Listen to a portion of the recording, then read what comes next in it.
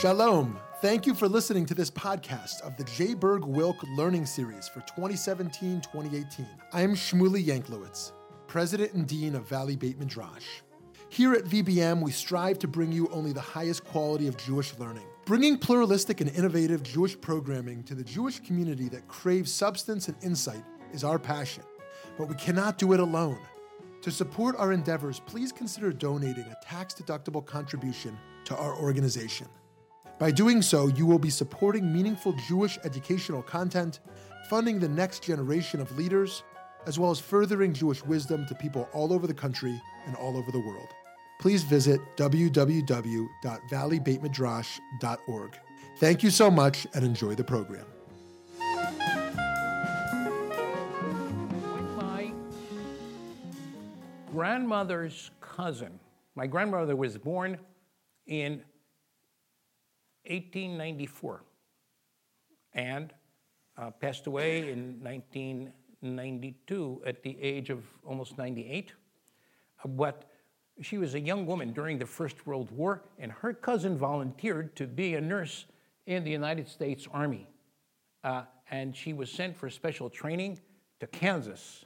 And in there was a whole school of people that wanted to be Army nurses, and she was put in a room with a young woman from somewhere in the Midwest, and the young woman confessed to her that when my grandmother's cousin told that she was Jewish, the other woman, the young woman, was so excited, she said, "This is the first time I've ever been sleeping in the same room with an Oriental." And to us that seems strange, but upon consideration, you realize, let's say we take the cutoff date of 1000 BC, maybe even before. We don't know about the biblical timeline exactly, but if we take 1000 BC until 0 of the Common Era, all the Jews were living in the Middle East. If we go fast forward another 1,000 years to the year 1000, almost all of the Jews in the world are living in the Middle East and North Africa in the Mediterranean basin. Some few intrepid folks around the year 800 crossed from northern Italy into France and Germany, and they identified that what we call Germany was the biblical land of Ashkenaz. And these fellows became known as Ashkenazim, okay? Ashkenazic Jews. After some couple of hundred years and several crusades later, the people from that area felt that there were greener pastures in Eastern Europe. And the Polish kings invited them because they knew that the Jews were good entrepreneurs. And a lot of Jews from Germany, Ashkenaz, moved to Poland. And they continued to be called Ashkenazic Jews, and that's how all of the Jews in Eastern Europe became Ashkenazic Jews.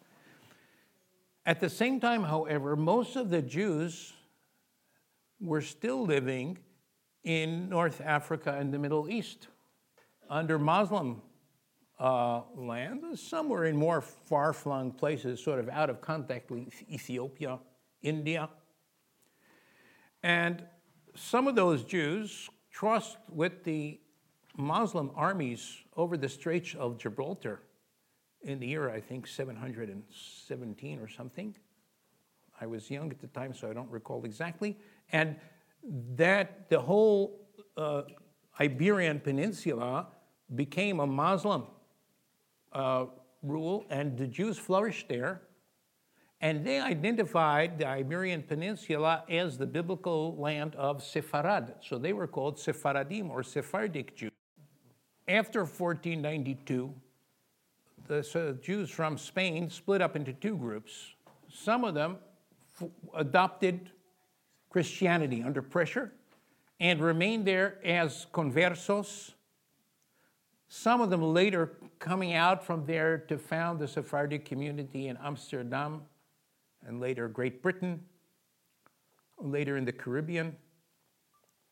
The first Jews of New York, which was then New Amsterdam, came on a boat from Brazil Recife, which was belonged to Holland and was conquered by the Portuguese. When the Portuguese came, the Jews realized they have nothing more to do there, so they went to another Dutch colony, which was New Amsterdam, and they founded a Sephardic congregation there. But most of the Jews from Sepharad who didn't convert, where did they go? They went to Muslim countries, to North Africa, and also to the Middle East, where the Ottoman Empire was very nicely receiving them. And so now we have, they're all called Sephardic Jews, although they're now not living in Sepharad, just like the Ashkenazic Jews are not living in Ashkenaz. But these became the names for two different populations of Jews whose ancestors came from those lands. And demographers have debates about this, but apparently until the year 1500 and something, the majority of Jews in the world were all living not in Europe. So they really were Orientals. It's only later in the 16th, 17th, 18th, and especially 19th century that the Jews in Eastern Europe had a population explosion, many of them coming also to live in North America. And now there was created a relatively modern phenomenon in Jewish history that most of the Jews were Europeans. But there's good reason to think that historically we're Orientals. There was good reason also for Jews in the United States. There's an interesting book, How Jews Became White Folks, right? It was a good reason for Jews in the United States, given as everybody in the United States is very hyped up about race. You're not allowed to ask in the census about what religion are you, chas v'chalila, that's forbidden. But what race are you? Everybody has to say what race you belong. And for various reasons, people who define themselves as white, their situation in the United States was much better. Some say is much better. And therefore, it was good for the Jews who basically came from Europe to here, most of them, and they looked sort of whitish, not to be Orientals, but rather white folks, and think of themselves as Europeans. And fast forward, now people in the Middle East and elsewhere are claiming, well, what is Zionism? It's Europeans coming. Just like we're basically Orientals. We were Orientals for thousands of years.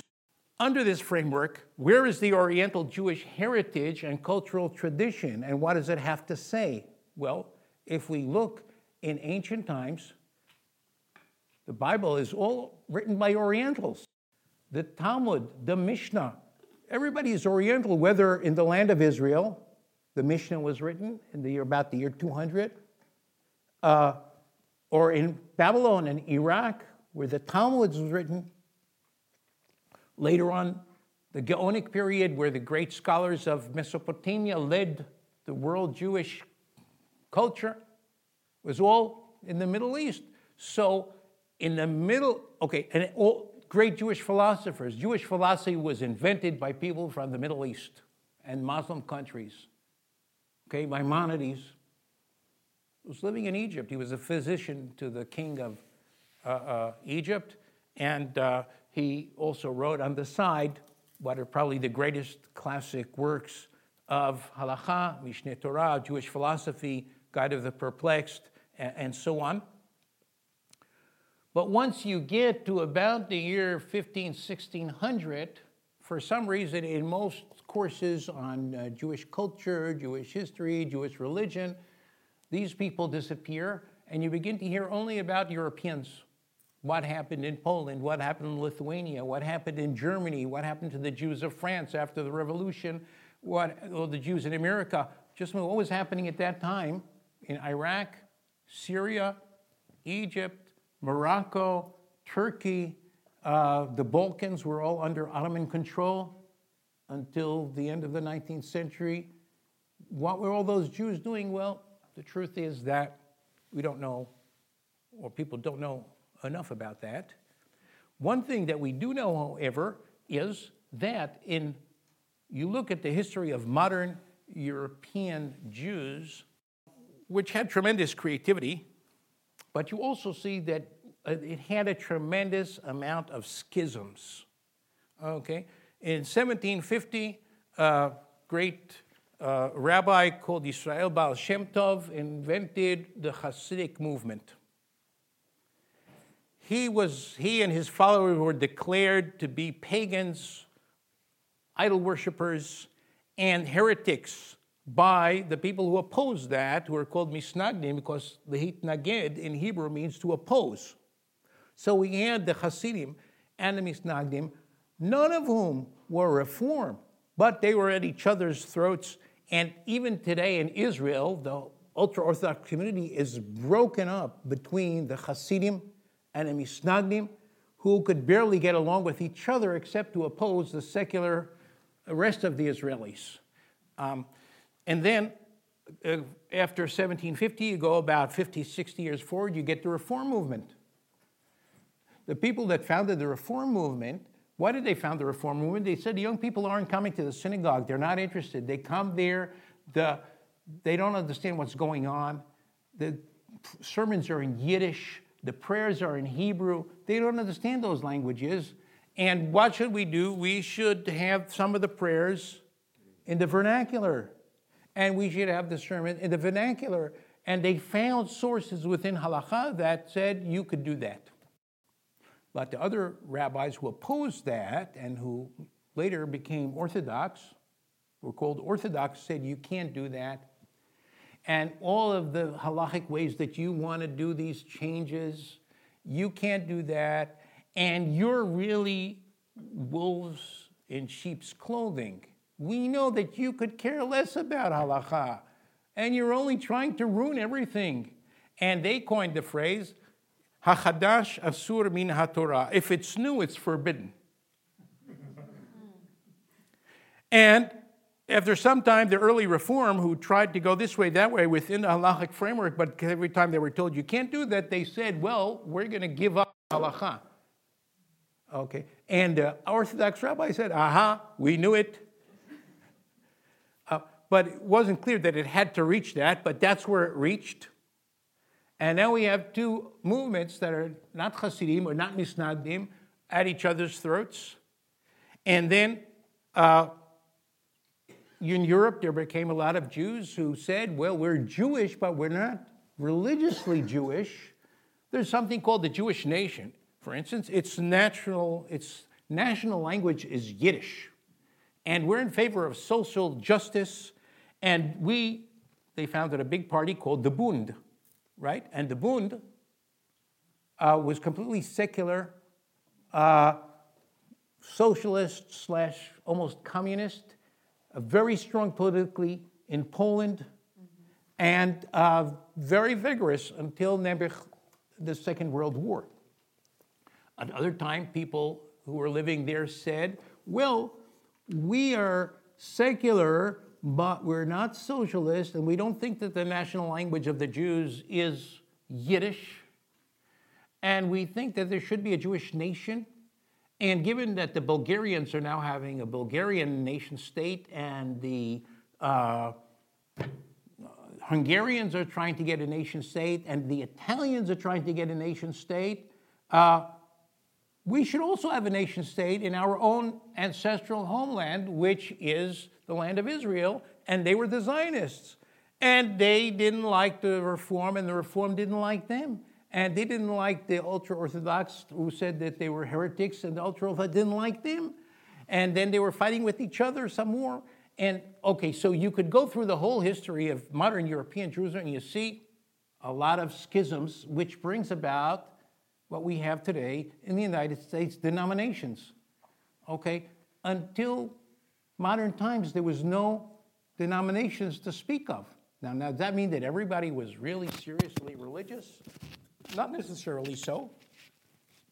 There were probably a lot of people cutting a lot of corners. If you follow the halachic literature, you see rabbis are dealing with a lot of problematic people. But that being said, okay, so in modern times, in Muslim countries, these schisms weren't created. And one of the reasons for that is that the rabbis worked very hard not to push people out. Okay? You look like the famous musical of Tuvia, the milkman, and you see that one of his sons or daughter becomes a communist, right? And then they sit shiva, or they marry out, they sit shiva, the person is like dead. Okay, but that's not going to happen in the Sephardic culture and families, because that's not the tone that the rabbis set or wanted to set.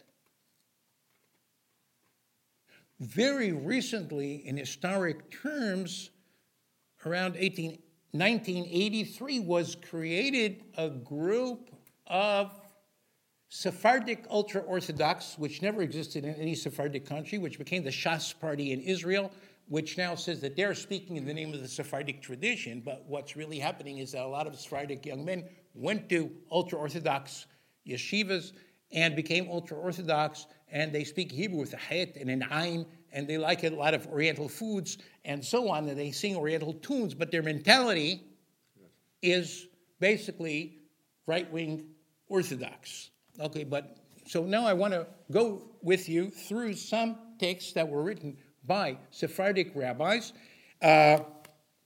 in recent centuries, and see how they, some of them relate to certain issues of inclusiveness, and the first one is about women.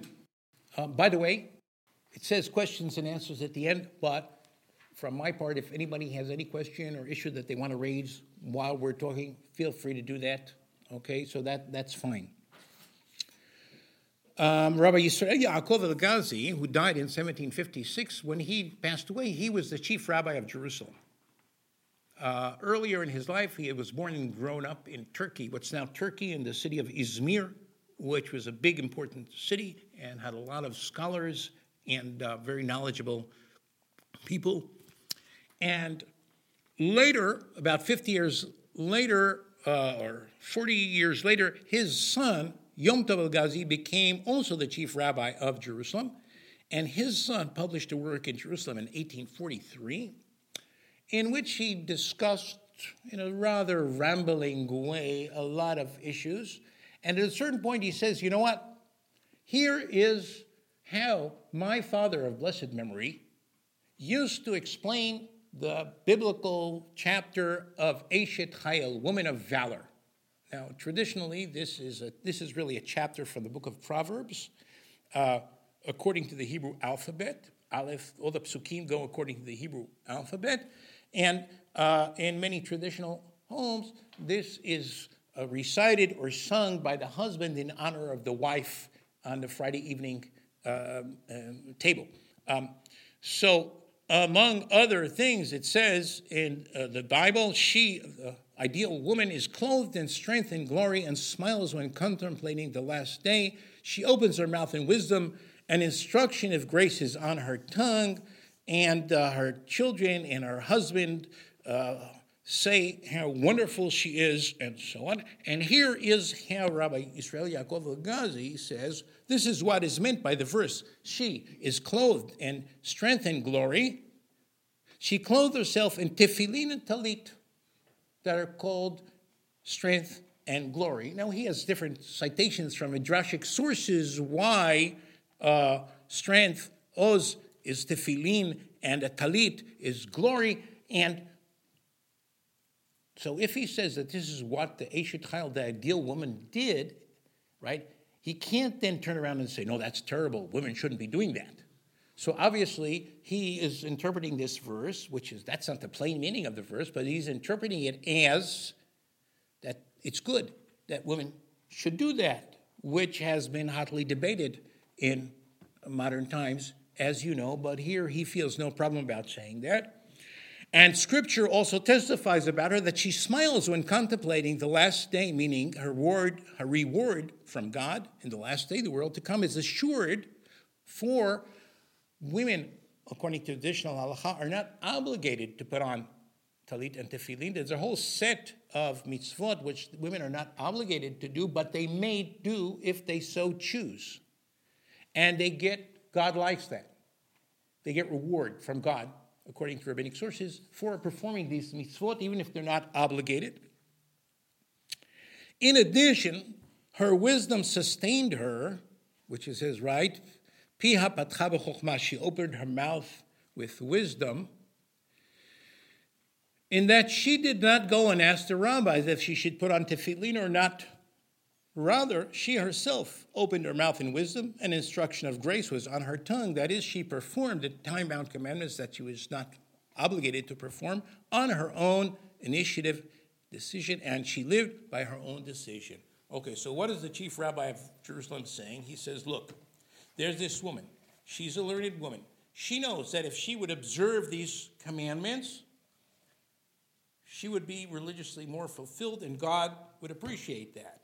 But she also knows that if she now went and asked the rabbis, they would say, so what does she do? She's a wise woman. She doesn't ask. She decides on her own and takes responsibility for her own life. And when you come to think of it, in many cases, okay, if, I'm not talking about Rav Shmuley, but thinking about some other rabbis, if somebody comes and asks them a question, should I do this, should I not do that, what do you advise? The rabbi, when making this decision, would not take into account only and specifically the benefits or lack of such to the individual that's asking. They would be thinking about what's the communal policy, what would be best for the community. They would probably also be thinking, if I said X, what would other rabbis think about me? So the rabbis would have a lot of considerations, would end up rendering a decision that is not necessarily the best decision for this individual because they are having to make a policy decision. But if the individual is making the decision on their own after reading through the options and choosing what they see as the best option for them within the tradition, then they don't have to take into account all of these policies. They're doing what is, at the bottom line, good for them. Okay, so that's what this woman was doing, and the chief rabbi of Jerusalem is saying, good for her. She's an Eshet Chayil. She's a woman of valor. She knows. She did the research. She's making a decision. She would ask me, maybe I would have to say something else. But, as it were, from the eyes of God, that's a good move. Good for her. Where it says that if you're commanded, it's better than if you're not commanded. It said Yes. in the word, he who is commanded to perform, etc., is greater than someone not commanded, where our common thought would be the exact. Right. That's a good question. You would think it's counterintuitive, right? Yes. Okay, so first of all, that's a good question. The traditional answer to that is that, let's say somebody believes that they have to get up every morning and put on tefillin, and they feel that they're commanded to do that. But they're very tired. They went to sleep late last night, and they have a meeting early in the morning, and they figure, why shouldn't I now lose another 15 minutes of sleep and get up and get to the burn tired? So I'm going to pass on that. Just a minute. No, I can't do that because I was commanded. So the person has to overcome their desire to cut corners and stick with what? Because they're commanded. However, if somebody's not commanded and they want to now not do it, day on, day off, yes, no, once a week, there's no skin off anybody's back. Okay, so the first person under this reading has a greater sense of obligation as going to stick with it more, and therefore they are going to get more points. Whereas the second person could do it, yes, not this. So it's that's the reasoning behind why this is described. Okay, so now obviously, it's not the case that all of the women in Jerusalem in the year 1750 were putting on talit and tefillin. Okay, when I was working on, I wrote an article about this, and when I was working on this text, and then I was discussing with some people, they said, well, was there any person in Jerusalem who was actually doing that? And I checked that out, and I found two things. First of all, it might be, yes, there was a certain great Moroccan Kabbalist, Hayyim ben Attar, who in 1745 or something moved from Morocco to Jerusalem, and his wife was reported later on to have been putting on talit and tefillin. However, I also said that in itself, that there was such a woman, would not necessarily call for this type of attitude, because I later found, read a different article by somebody else, that in medieval Europe there were women who were putting on talit, and Rabbi said, those chutzpahdik women, what are they doing? That just shows how proud and self-assertive they are, and women have to stop doing that. Okay, so the fact that there was a woman doing that doesn't mean what's the response of the rabbi is going to be. This rabbi, maybe he did see this woman came from Morocco, married to this great rabbi, doing this, but that was not a sufficient condition for him to be in favor of it. So he was in favor here of being inclusive and positive to people who were acting in ways that were not the normal way of behavior that mainstream people were behaving, and he was even finding a way to say good things about that. Okay, so that's case number one. We'll now go to case number two, non-observant Jews. Okay, everybody knows, and it's debated by scholars when this happened in the 1700s to the 1800s, that Jews, initially in Europe, Italy, and Germany, began to be less observant of many matters of traditional halakha. Okay? And there's all books about that were written by scholars about this. And as we noted, then there became schisms between them and the more traditional, more religious rabbis. Many people have the impression that the Jews from Muslim countries, they were always like very religiously traditional, and then they came to Israel, they came to the United States, or France, and it was a big shock for them to see that there were some Jews who weren't really so observant. But historically, that's not really the case. Also, in the Middle East and also in North Africa, there were increasingly, over the course of the 19th century, quite a few Jews who were not religiously observant. But nevertheless, they remained part of the Jewish community, and the Jewish community didn't try to discipline them or push them out. And here we see one way of rationale of that. Rabbi Joseph Massas, born in Morocco in 1892, later became the rabbi of a town in Algeria. Algeria was at that time officially part and parcel of France, although they had the whole Mediterranean in the middle. But France conquered Algeria in 1830, and just like in the United States, you have states of the United States that are not geographically contiguous, right? Hawaii, Alaska, but they're part of the United States. Puerto Rico wants to be a state. Okay, but France regarded Algeria similarly. It was officially part of France, except with a small, they didn't grant citizenship to the original indigenous inhabitants, who were mostly Muslim.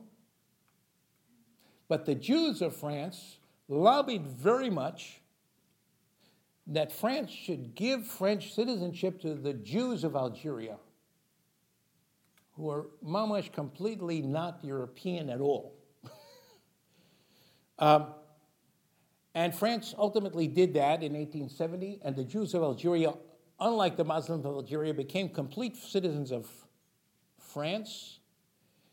And there was no Jewish schools in France. There was no Jewish schools in Algeria. They all went to public schools, and they became basically French, very much secularized compared to all the other Jews in North Africa. And also Jews in other North African countries were moving in that direction. And here in 1939, a rabbi from the Moroccan city of Port-Léautey writes to Rabbi Joseph Massas, who was considered an important rabbinic authority. He later retired and became the chief rabbi of Haifa in 1964. Hi, this is Shmuley Yanklowitz. I hope you've been enjoying and learning something new from this podcast. If you have a moment, please consider making a contribution at www.valleybeitmidrash.org. Thank you so much, and now back to the learning. Many of the Amei Haaretz, the Jewish public, publicly desecrate the Sabbath, some in order to make a living. But there are also rich people who have been accustomed to this from their youth. However, they all believe in God, they're not atheists, and they perform philanthropic mitzvot, meaning they support other people, the poor, the needy, so on and so forth, but they don't observe the ritual mitzvot between man and God. So they're not what we would call religious, okay? For some reason, interestingly, I always ask my students in university in Israel, tell me something. Do you believe it's possible for somebody to be religious and a rapist? Oh, sure, there's a lot of religious rapists. Prisons are full of them. Do you believe it's possible to be a thief and religious? Oh, sure. Do you believe it's possible for somebody to eat non-kosher and be religious? No, that's impossible. Do you believe it's somebody to publicly desecrate the Sabbath all the time and not go to synagogue, but instead travel around and make bonfires on the beach? Could that person be religious? No, that can't be. So it turns out, what is religious? There's nothing to do with social justice and the mitzvot that the Torah commands us between human beings, but it has to do with the relationship of ritual commandments between man and God. That's really religious, okay? And that's how the term is actually used until this day, although we have a lot of the prophets in the Bible who are very unhappy about that. So here are all these people, they're not religious, and you should know, for the purposes of this discussion, that it says in the Talmud that somebody who touches wine and they publicly desecrate the Sabbath or are worshiping foreign gods, a Jew who became a Christian or who became a Hindu, or, as it were, a Jew who is publicly desecrating the Sabbath, they touch kosher wine, zhoops, what happens? The wine is now non-kosher. Isn't that what mevushal is for? Well, some people say that if you have wine that's called mevushal, meaning like it was pasteurized or something, then that doesn't apply, because that's not really wine. Protection. Because that's not really wine. Yeah. Okay, so then a lot of people say, yeah, I have nothing to do with halakha, but if it's pasteurized, it's not really wine, because it loses a lot of the qualities that it got from the special 90-year-old oak casks that were imported from Iceland. Okay, so be that as it may, so there is this halachic position, and now Rabbi Massas is being asked if such people who are Jewish, but they are not observant of the mitzvot of Shabbat and so on, if they touch wine, what now happens? Is it still kosher or not? And the person that asked him the question, tried to give all reasons why that rule doesn't apply to them, and he says, no, forget it, these dots. He goes through a whole discussion. He says, no, according to the law as it stands, there is no permission for the wine they touch. But then he says, just a minute. That's one rule. The rule says if such a person touches wine, it becomes non-kosher. But there's a lot of other rules. And sometimes, in every legal system, rules can be in conflict. You can get a conflict of law. Once there's a conflict of law within the same system, you have to decide which law is now more powerful and is going to overrule the other law. Okay? So one famous thing that everybody knows about in Jewish law is Shabbat. If there's somebody who is in danger, a life-endangering situation, that overrules Shabbat, and you have to do anything on Shabbat in order to save that person's life. But if the person wasn't in a life-endangering situation, that wouldn't be the case. So he says, we can mend their situation, meaning to say why this wine is okay and these people are okay on the basis of another consideration, namely, because of our many sins that prolong our exile, meaning to our great sorrow, the Amei Haaretz who desecrate God's Sabbath and holidays are numerous. Most of our give and take, meaning our interaction, is with them, and they are in continuous social contact with us. They enter our homes, we enter theirs, and there is not one banquet, whether mandatory or optional. Optional is just you want to have a good time. Mandatory means there's some simcha, and you're supposed to have a banquet, okay? Because Jews, when they have some good thing happen to them, they're supposed to eat, okay? So there's banquets that are happening left and right, and it's a su'udat mitzvah.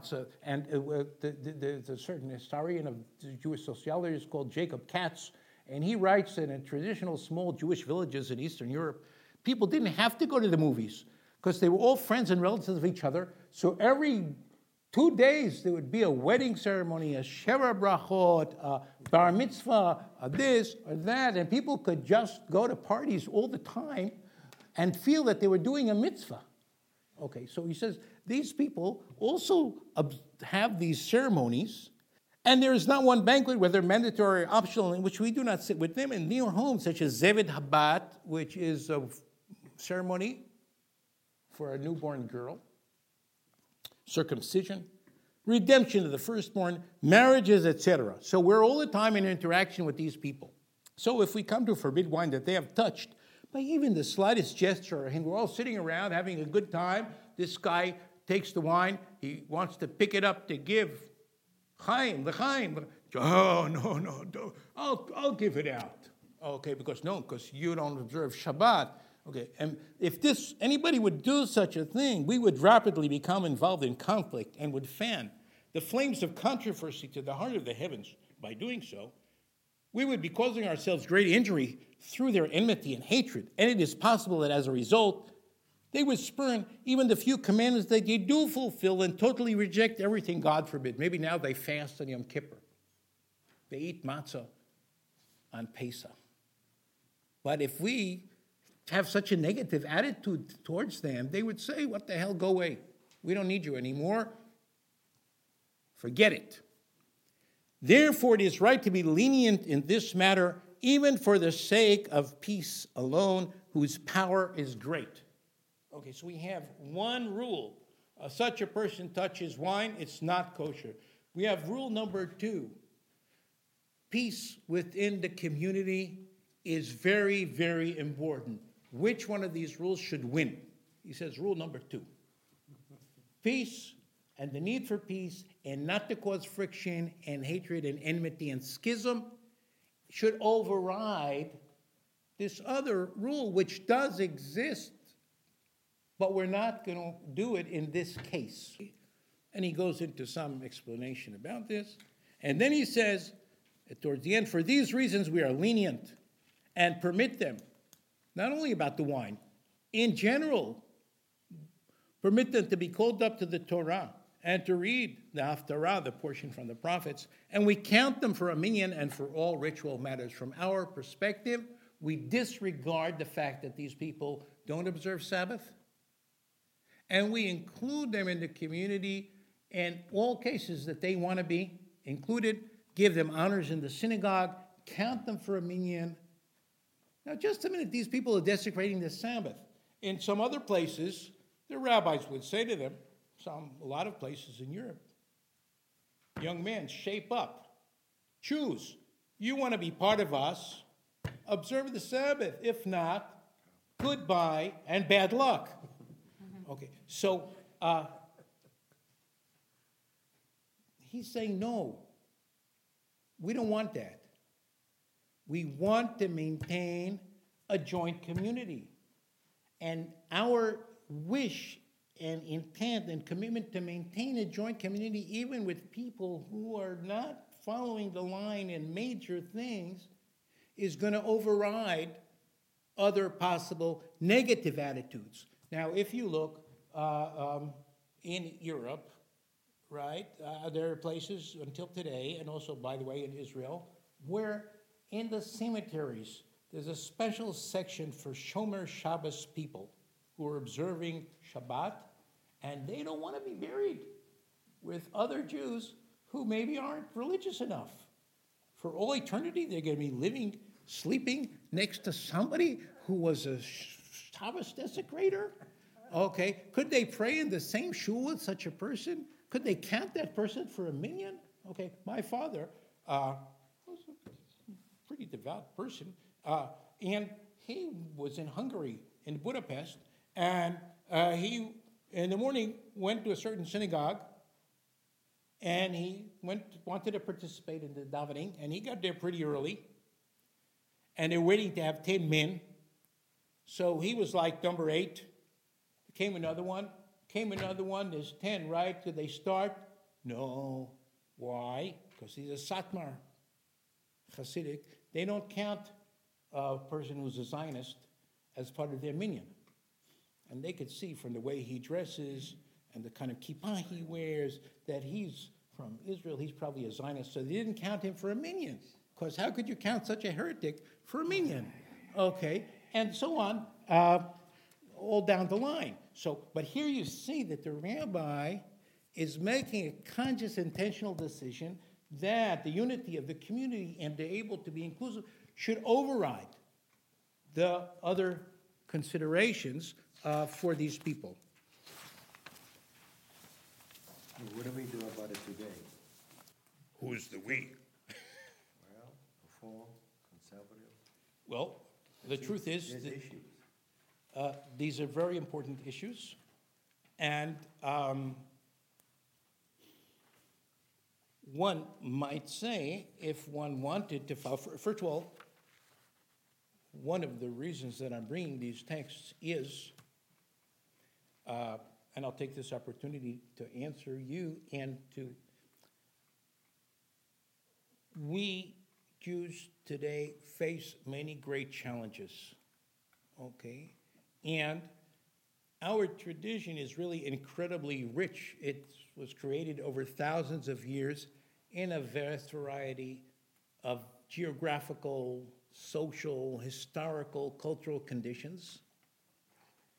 And in order to respond in the best way to current conditions, the more we can call upon from within that tradition, the more we're acquainted with it, the more we have that resources available, the more we know, the more options we have to positively deal with the issues that we have today.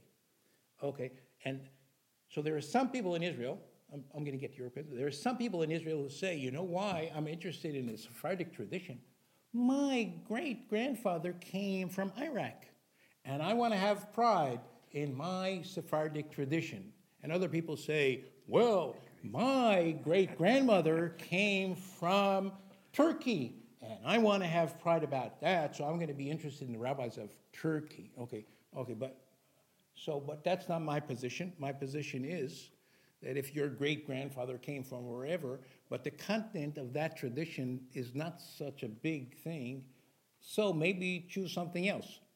Okay, but the reason that we can and should be interested in the Sephardic tradition is that it provides additional resources to what most people in America know about to respond to current issues. So getting back now, thank you, to your question.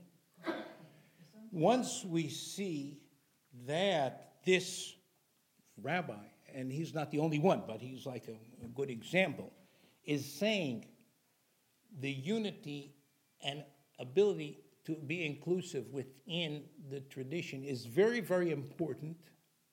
So we should have in mind what is the maximum that we could do to be inclusive with other Jews who we don't possibly agree with necessarily on a lot of different other grounds. But does that mean, okay, I'm not talking about somebody as a rapist or a murderer, okay, and we have to be friendly to him. Maybe he should be in jail. Okay, he's in jail, maybe we should take pity on him and come to visit him and console him for his life term in jail and not cut him off that he made this great sin. But that doesn't mean that, okay, but somebody who is basically a good human being, but we have difference with them about interpretation and application of different traditional issues. How could we be most inclusive? So I recently had a thought experiment that I invented. Okay, I'm coming to an Orthodox rabbi, and I'm saying to them, let's say that I could invent a halachic justification why conversions performed by a Reform rabbi are valid according to halacha. What do you think about that option? In my thought experiment, most Orthodox rabbis said, we're not interested in that option. You're crazy. We're not interested in trying to find out why the Reform are okay.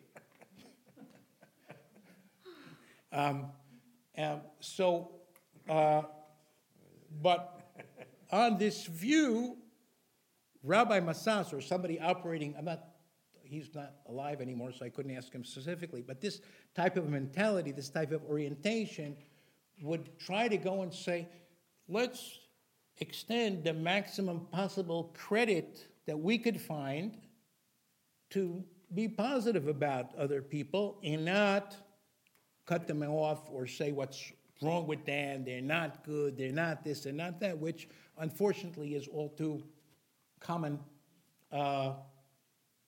between denominations and also within denominations. There's the right-wing conservative, the left-wing conservative, this Orthodox, that Orthodox, that Orthodox, that Orthodox, so black now you can't see it anymore. Okay, doesn't reflect outside any light. They're very, very, very, very extreme, but the 99.9% of the rest of the Jewish people don't count. So that's the move, and here we're going to see another source from Egypt, which it came up in a conversation, this issue with Rav Shmuley that we had earlier today, okay? Sometime in the early Middle Ages, around the 1800s, a group of Jewish people in Iraq, which was then the cultural and probably population center of Jews in the world, known as Babylonia, Mesopotamia. That was the world center of Jewry, and the rabbis who led the great academies in Iraq at that time were called Geonim, which at that time didn't mean geniuses. It was like a president or a leader or spiritual leader. And they, as we know from the Cairo Geniza, would all the time get questions about matters of Jewish tradition and law from around the Jewish world, throughout North Africa, Europe, Afghanistan, there were Jews, Bukhara, there were Jews, Persia, there were Jews, and they were the center. And in that heart, as it were, of the rabbinic establishment came a group of Jews, and they said, that's a lot of baloney. We don't believe that God gave Moses something called the oral Torah. We believe that the written Torah was given to Moses, and the oral Torah was not given to Moses, meaning how to explain the Torah. And all the explanations that we now have are from rabbis who lived over the centuries. This one says this one said that, and therefore they don't have any special authority over us.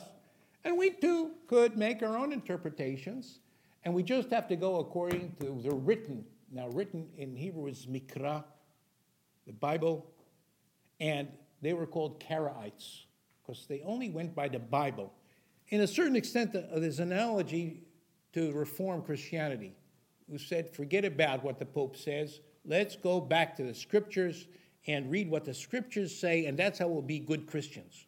So the Karaites around the year 800 and 900, and they became very, very popular, and scholars think that at some point around the year 900 or 1000, about 50% of the Jews in the world were Karaites. And they, of course, had different ways of interpreting this. So first, could be within the same family. I'm a Rabbinite, my cousin is a Karaite. And they used to marry each other because they were all living. Over time, a gap widened between the Karaites and the Rabbinites, and each side decided why the other one is not kosher.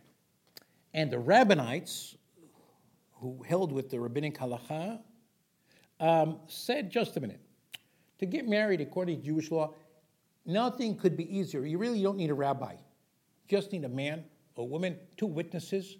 The man gives the woman something of value. It could be a ring. It could be a silk scarf, anything of value. And he says to her, by my giving you this, you are betrothed to me according to the religion of Moses and Israel. There's 2 witnesses. That's it. They're goodbye. They're married. You don't need a white dress. You don't need a rabbi. You don't need a chuppah. It's very easy. However, if, chas v'chalila, after some time, the marriage would go on the rocks and they would want to get divorced, to write a kosher divorce, a get, that's a whole, the Talmud devotes pages and pages and pages, and the commentators more and more until they could know how to write a proper divorce. So obviously, they say, the Karaites getting married, it's a snap, they're doing it right. But when and if they want to get divorced, it's all messed up, their divorces don't count. So if that woman who thinks she got divorced now goes and marries another Karaite man, what happens? She's really still married to the first man, and the children that they have, that's the situation of a mamzer, of a bastard who's not supposed to marry other Jews. So who knows how many times this happened in Karaite history. Therefore, all of the Karaites are what? Mamzerim or Safek Mamzerim. Nobody's allowed to marry them. And this situation obtained for several hundred years. Around the year 1900, most of the Karaites disappeared. It became, once again, that the vast majority of Jews were Rabbinites, but a significant community of Karaites continued to exist in Egypt. And they and the Rabbinite Jews sociologically were becoming more and more friendly for a variety of reasons, including that they were both becoming less religious. So they said, what are these religious issues? Those obscure religious issues are going to create a barrier between Jews to be friendly with each other. And there was nationalism, and they were getting more the idea that there's the Egyptian nation, but the Egyptian nation doesn't want us. So who do we belong to? We belong to the Jewish nation. Right nearby us, we're living in Egypt, is the new settlement in the land of Israel, and more and more people became Zionists, and a lot of young people in Egypt were becoming Zionists, and including many of the Karaites. When the young Karaites in Cairo wanted to go to a Zionist youth movement, where did they go? They went to Bnei Akiva, the religious movement, because at least there they didn't desecrate the Sabbath, unlike the Shomer HaTzair, who were left-wing socialists and could care less about the religious tradition. So in 1954, later on, there was a whole issue where young Egyptian Jews were organized by the Israeli intelligence to serve as sort of spies or whatever, and they were caught by the Egyptians, and 2 of them were hung on the gallows. One of those 2 was a Rabbinite Jew, but one of them was a young Karaite children's doctor in the Jewish hospital in Alexandria called Moshe Marzuk, and he was a Karaite. So there was a growing connection between the Karaites and the Rabbinites on a social level, but according to the rabbis, they couldn't get married. So the rabbis of Egypt devoted a lot of thought, and they found different ways how to enable them to get married. Including, here's one example, which is interesting not because of the way that he did it, but mostly because of the way he justifies this. So the way that he did it, he said, look, The Karaites over time have become so non-Jewish in their religion and in the way that they do things, they're really like a new religion, like Christians. At some point, we say that a Jew who sins remains a Jew, and they sin some more, they remain a Jew, but at some time, people could so distance themselves from that, and they establish a new religion. So what we see today, say today that Christians, although they were originally 2,000 years ago Jewish, they're now Jewish? No, that's a different group. The same thing he says, I'm going to say halachically about the Karaites, and therefore what? They can have conversion. Once they have conversion, they're no more mamzerim. Okay, to be a mamzer, both parents have to be Jews. Only Jews could be a mamzer. A goy, a non-Jew, can't be a mamzer.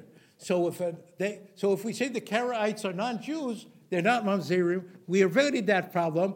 And then, however, he catches himself at a certain point. He says, just a minute.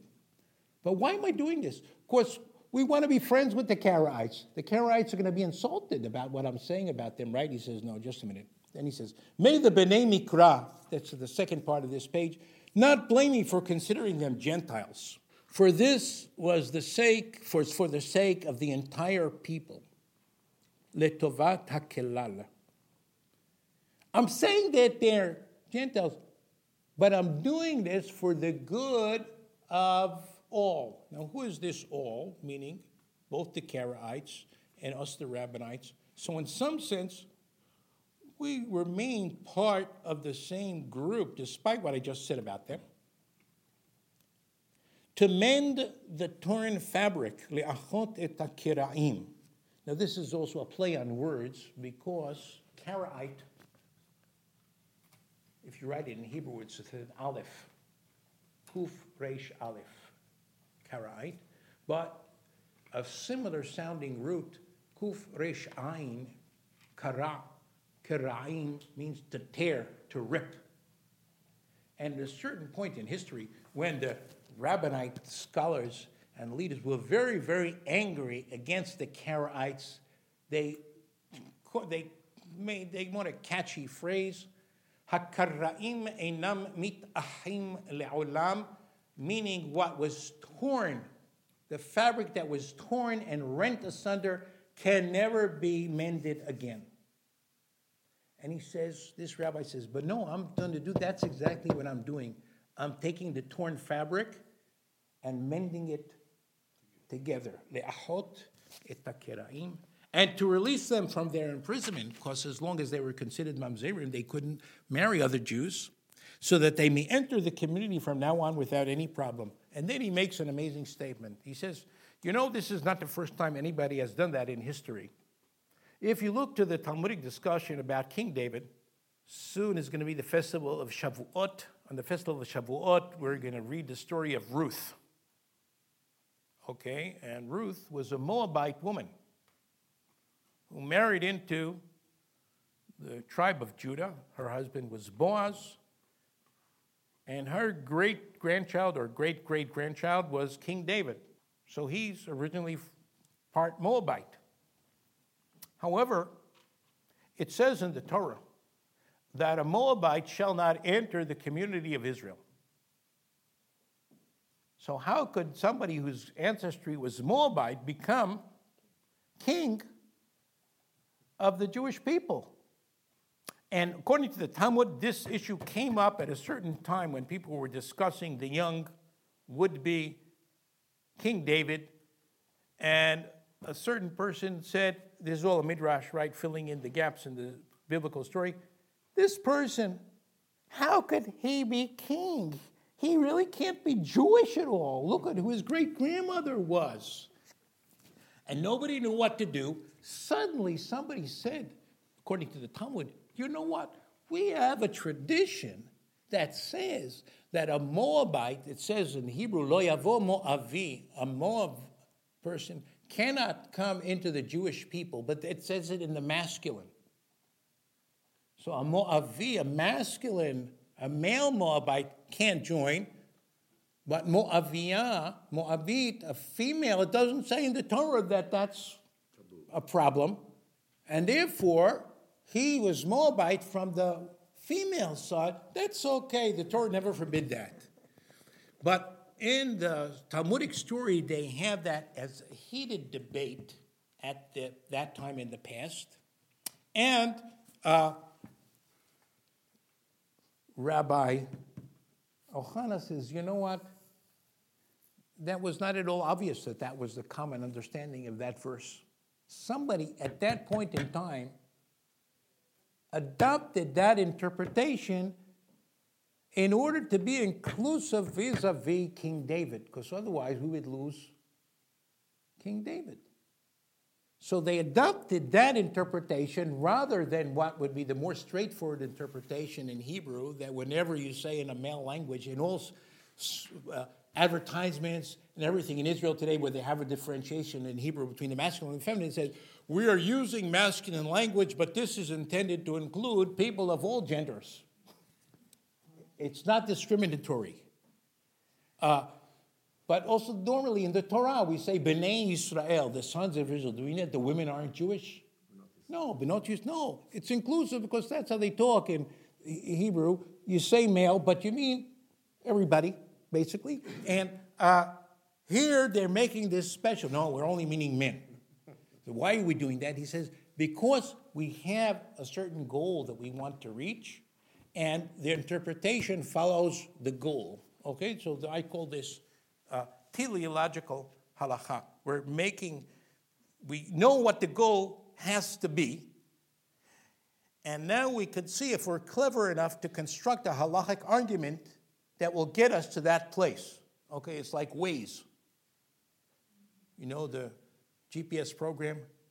Okay, so you'll tell where you want to get, and the program figures out how to get there. Now, the program can't teletransport you there. You have to follow with a car, according to the traffic rules, and get from here to there. But once you say where you want to get to, you now know, or the program now knows, how to do that. Similarly, within halakha, there's two things. One is, where should we be getting according to the best values and goals of our tradition? And the second question is, having set out that we can't just teletransport ourselves to there, we have to present a good argument that's a viable argument. Okay, what does viable mean? Like via, right? You can do it. It's a viable, you can sustain that argument to show how we could get from here to there according to the rules and traffic regulations and everything of halakha. So that's, okay. So you could do this. And he says, that's what I'm doing, and that's what they did then. And what led me to this was that all the ways of Torah are ways of pleasantness. And all her paths are paths of peace. And so, too, he says, meaning God says in the mouth of the prophet Yeshaya, peace, peace, shalom, shalom, to the near and to the far, says Hashem, and I will heal him. And the rabbis point out that who's first? Shalom, I mistranslated here, to the near and to the far. In Hebrew it says, to the far and to the near. Larachok v'lakarov. It's mistranslated here. And the far comes first. In other words, first we have to think of drawing in the people who are far away and we stand to lose them. Okay, in a certain sense, the people who are already here, the people who regularly participate in activities of the Jewish community, and they're committed, and so on, that's not a big chokhmah to keep them. Okay, we have to be nice, we have to be interesting, and so on, but there's so many people that are on the periphery, that are getting lost, that are opting out, how do we bring them in? That has to be a consideration. And when we make halachic decisions and communal decisions, we should be thinking about that. Finally, the next and final example in this set of examples is from Rabbi Uziel. Rabbi Uziel was clearly the greatest Sephardic rabbi of the first half of the 20th century, but To my mind, he was one of the greatest rabbis in the entire Jewish world at that time, but most people never heard of him. So he was born in Jerusalem in 1880, where he grew up. Later, he became the rabbi of Tel Aviv. And later on in 1939, when the earlier chief Sephardic rabbi of the land of Israel, the Mandatory Palestine, passed away, he became the chief Sephardic rabbi of Eretz Yisrael. And in 1948, he remained in that position and became now the first Sephardic rabbi of the new state of Israel. And he's a very interesting person with a lot of interesting writings and halachic decisions and so on. And here we can see two texts from him about how Jews should relate to non-Jews in the non-Jewish world. The first text is written and published in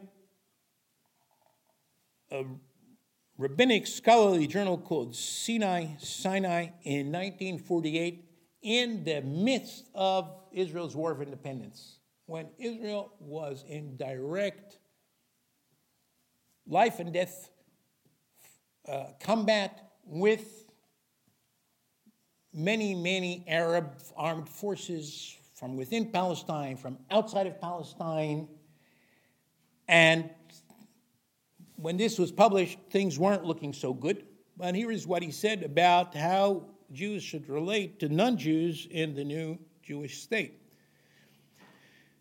Neither we nor our descendants after us until the end of time would imagine to obligate the peoples of various religions who will live in our land and state to observe the commandments of the Torah.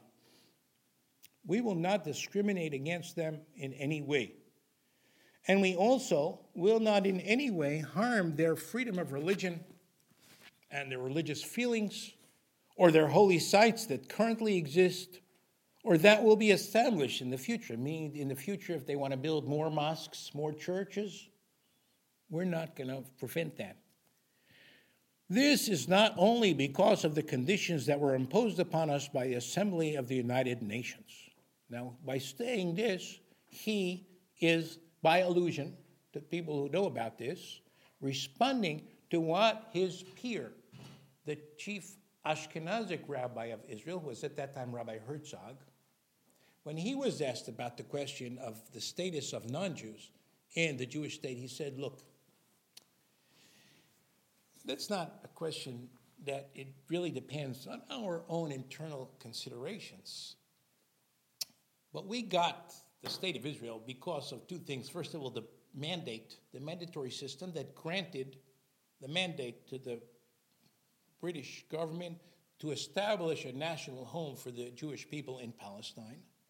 And therefore, according to the League of Nations that granted that mandate, equality has to obtain between the citizens of such a state that will come to exist. B, the 1947 partition agreement of decision of the United Nations granted us the right to establish a state in the land of Israel according to the conventions of the United Nations, which is that there has to be equality for all citizens. So since these were the conditions upon which the Goyim gave us the right to establish a state, we have to play by their rules, whatever our own rules might be, hinting that perhaps in a different universe, in a different context, our rules would not grant equality to non-Jews.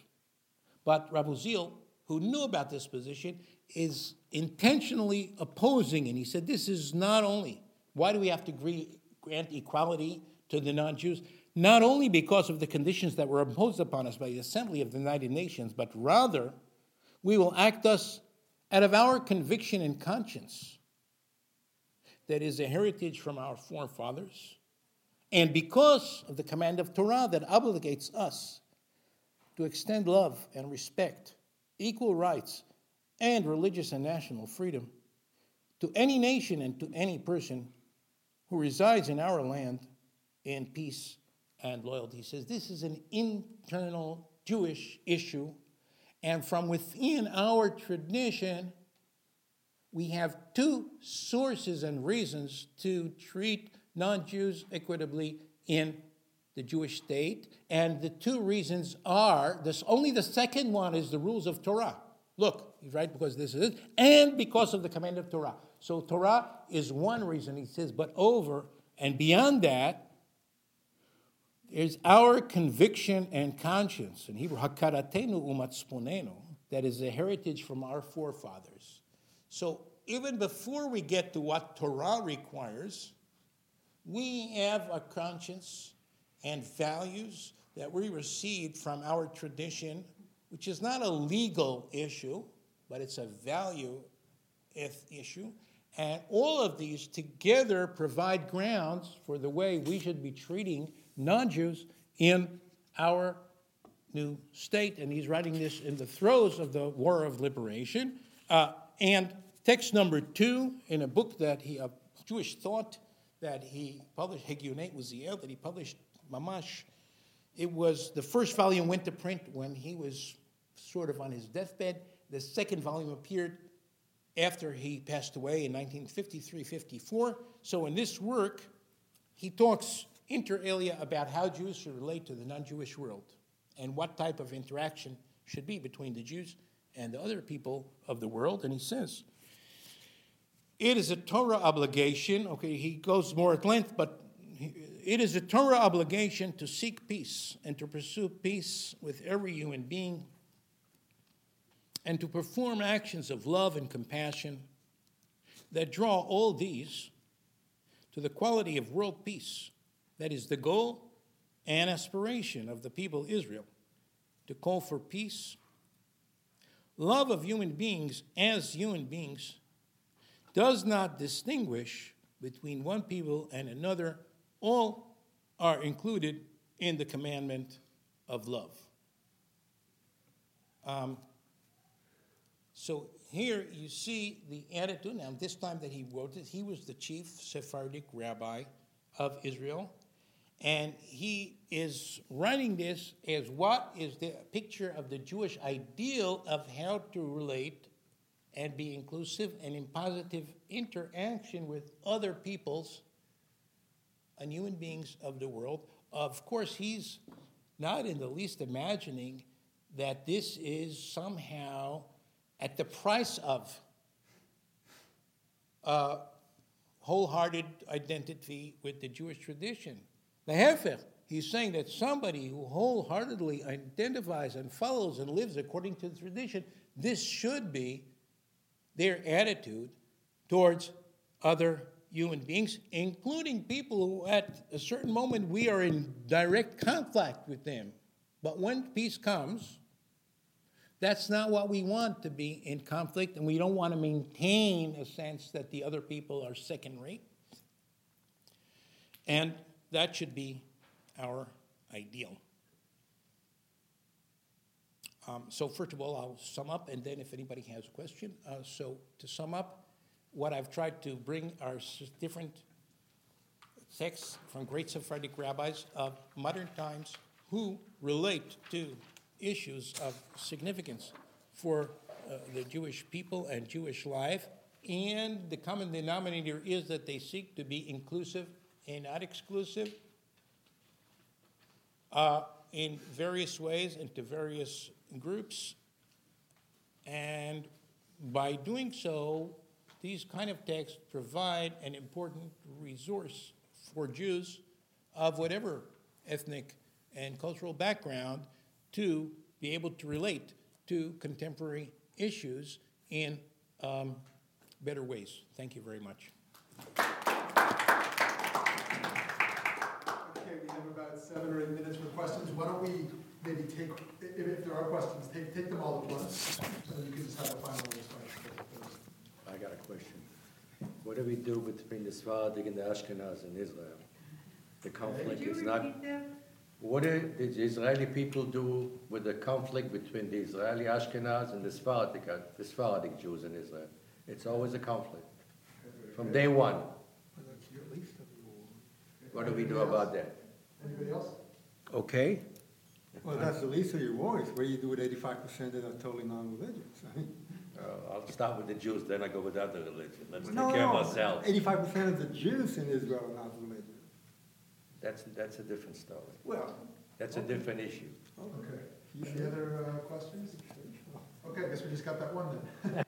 Okay, so first of all, I would begin with the fact that although, and despite what I said, that until a certain point in history, the majority of Jews were Oriental, but after that flipped, and increasingly in the 19th and 20th centuries, there became a situation around 1939 in which about 85% of the Jews in the world were non-Sephardic, meaning they or their ancestors came from Europe, from Christian Europe, right? And also, these people, or at least some of them, especially in Eastern Europe and later in Germany under Hitler, suffered greatly from anti-Semitism, and they also suffered in Eastern Europe from a lack of opportunity to economically grow. There was a Pale of Settlement. The Jews, although they increased in number, were not allowed to live under the Russian Empire except in this area, basically. And so there was a lot of people living in a place that had less and less parnassa for them, and a lot of them decided to emigrate and come to the United States. And the people that stayed there were getting from bad to worse, and there was more pogroms and less economic, and some people said there's a Jewish problem, we have to solve the Jewish problem, let's set up our own state. And therefore, the majority of people who began the Zionist movement were from Eastern Europe. The truth is that if you examine the fact, most of the Jews, or certainly all of the rabbis, 99% of the rabbis in Sephardic countries supported Zionism. But they weren't the main actors and shakers in the Zionist movement.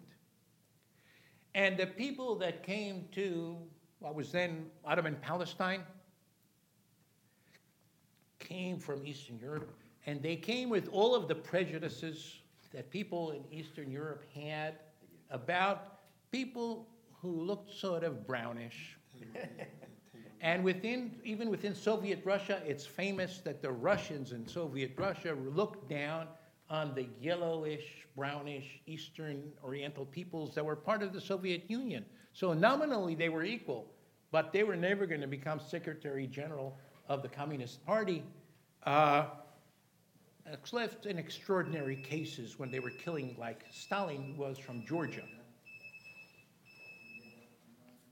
Okay, so the people from Europe, the Jews, came to Palestine with all the prejudice from Eastern Europe, and they had their own prejudices because people that were from Poland weren't so keen on their children marrying Jews from Hungary.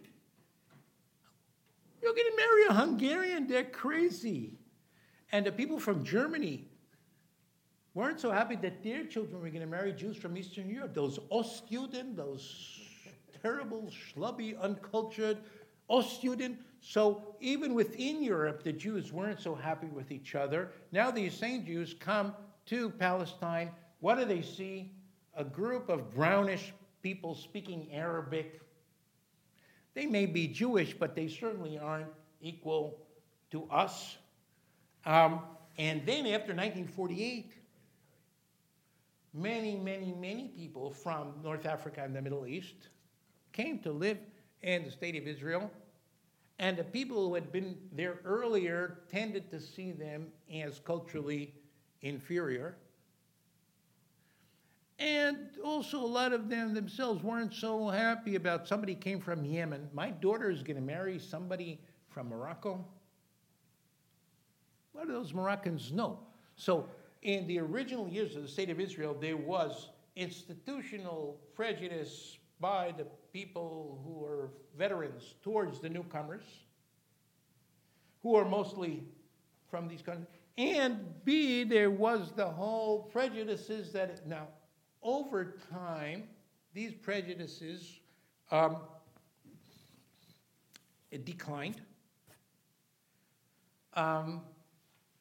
Today, there's a lot of marriage between people from Jewish ethnic groups in Israel.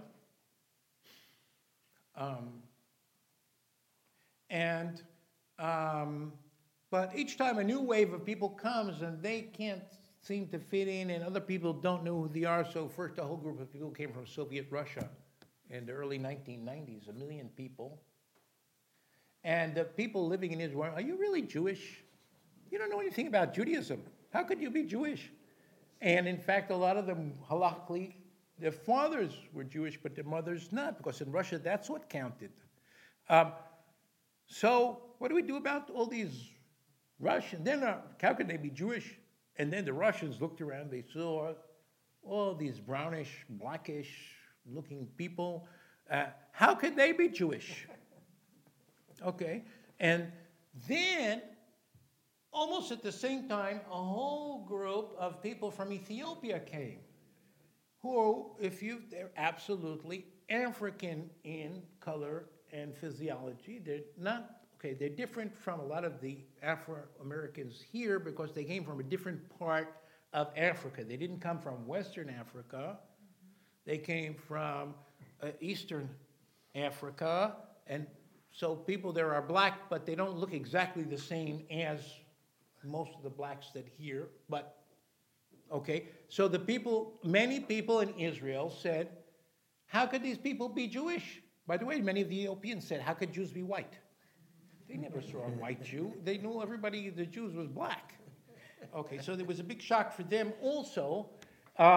And by the way, the Ethiopians are in Israel because of Rabbi Ovadia Yosef.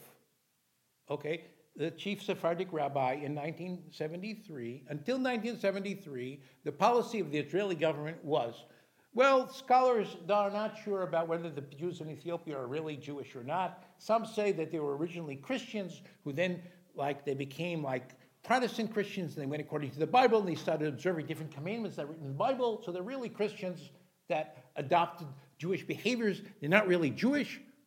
Some scholars say otherwise, but why should we make a controversial decision, said the Israeli authorities and government, when these people may not really be Jewish, and in addition they're black, so how will we integrate them? Let them be healthy and stay in Africa. And then Rabbi Ovadia Yosef in 1973, somebody asked him, and he wrote a decision, and he said, what are you talking about? The Jews of Ethiopia were well known to the Jews in Egypt in the 16th century, which is true, because they came down the Nile. And there's a wonderful teshuvot, from rabbis in Egypt, that some fellow said, look, I went to the marketplace and I bought a slave. Because there was slavery in the Ottoman Empire. I bought this black woman slave. And a couple of weeks, she's in my house. She says to me she's Jewish. And I don't know what to do about her. How do you treat a Jewish slave? And the rabbi, Rabbi David ibn Abi Zimra, was a great rabbi in the early 16th century. He said, man, she's Jewish. The Jews from Ethiopia, they're all descended from the tribe of Dan, the biblical tribe of Dan. They're all Jewish. The fact that they're black has nothing to do with it. And you thought that you were buying a slave. Really, you performed a wonderful mitzvah of ransoming a Jewish woman from slavery, and there's no such thing as a Jewish slave anymore. So normally the community would have invested, each one would chip in something to ransom a Jew from slavery. You did this mitzvah all by yourself. She's a free woman. So the Rabbi Ovadia said, obviously, the Jews of Ethiopia were known to the great rabbis 500 years ago in Egypt, who determined that they're absolutely Jewish. Jewishness has nothing to do with the color of a person's skin. And so Rabbi Ovadia said, so obviously, how could anybody today dare say that these great rabbis are mistaken? So the Jews, the people living in Ethiopia who are black, and they claim that they're Jews, they're Jews, and it's a mitzvah of the government of Israel and the Jewish agency and whatever to do whatever it takes to bring them here, which is what happened, because now the government of Israel is embarrassed. We should be more frum than the rabbi. The chief rabbi is telling us that they're Jewish, and we say we're not so sure. And Israel invested millions and hundreds of millions and great operations and sent secret commandos by air and by sea to bring people from Ethiopia in several operations, and now they're all in Israel. And it's true, there's also a lot of discrimination against them. But things are much better now than they were 20 years ago. And first of all, people are more aware of this. People are more ashamed of this discrimination. And ultimately, one good thing that Israel has going for it, compared to some other countries in the world where there's also racial issues, is that Israel has the idea that there's a substrate and we're all Jewish. This guy is brown, he's Jewish. This guy is black, he's Jewish. This guy is pinkish, he's Jewish. This woman is blondish, she's Jewish. And we're all Jewish, and therefore we have to do work to do, but there's really, people are ashamed ultimately to discriminate on the basis of race. So things weren't so good, and there's a lot of work to be done. There's also a lot of work to be done to reclaim the Sephardic tradition, the Ethiopian tradition, and to integrate it into the rest of Israeli Jewish culture. Thank you so much.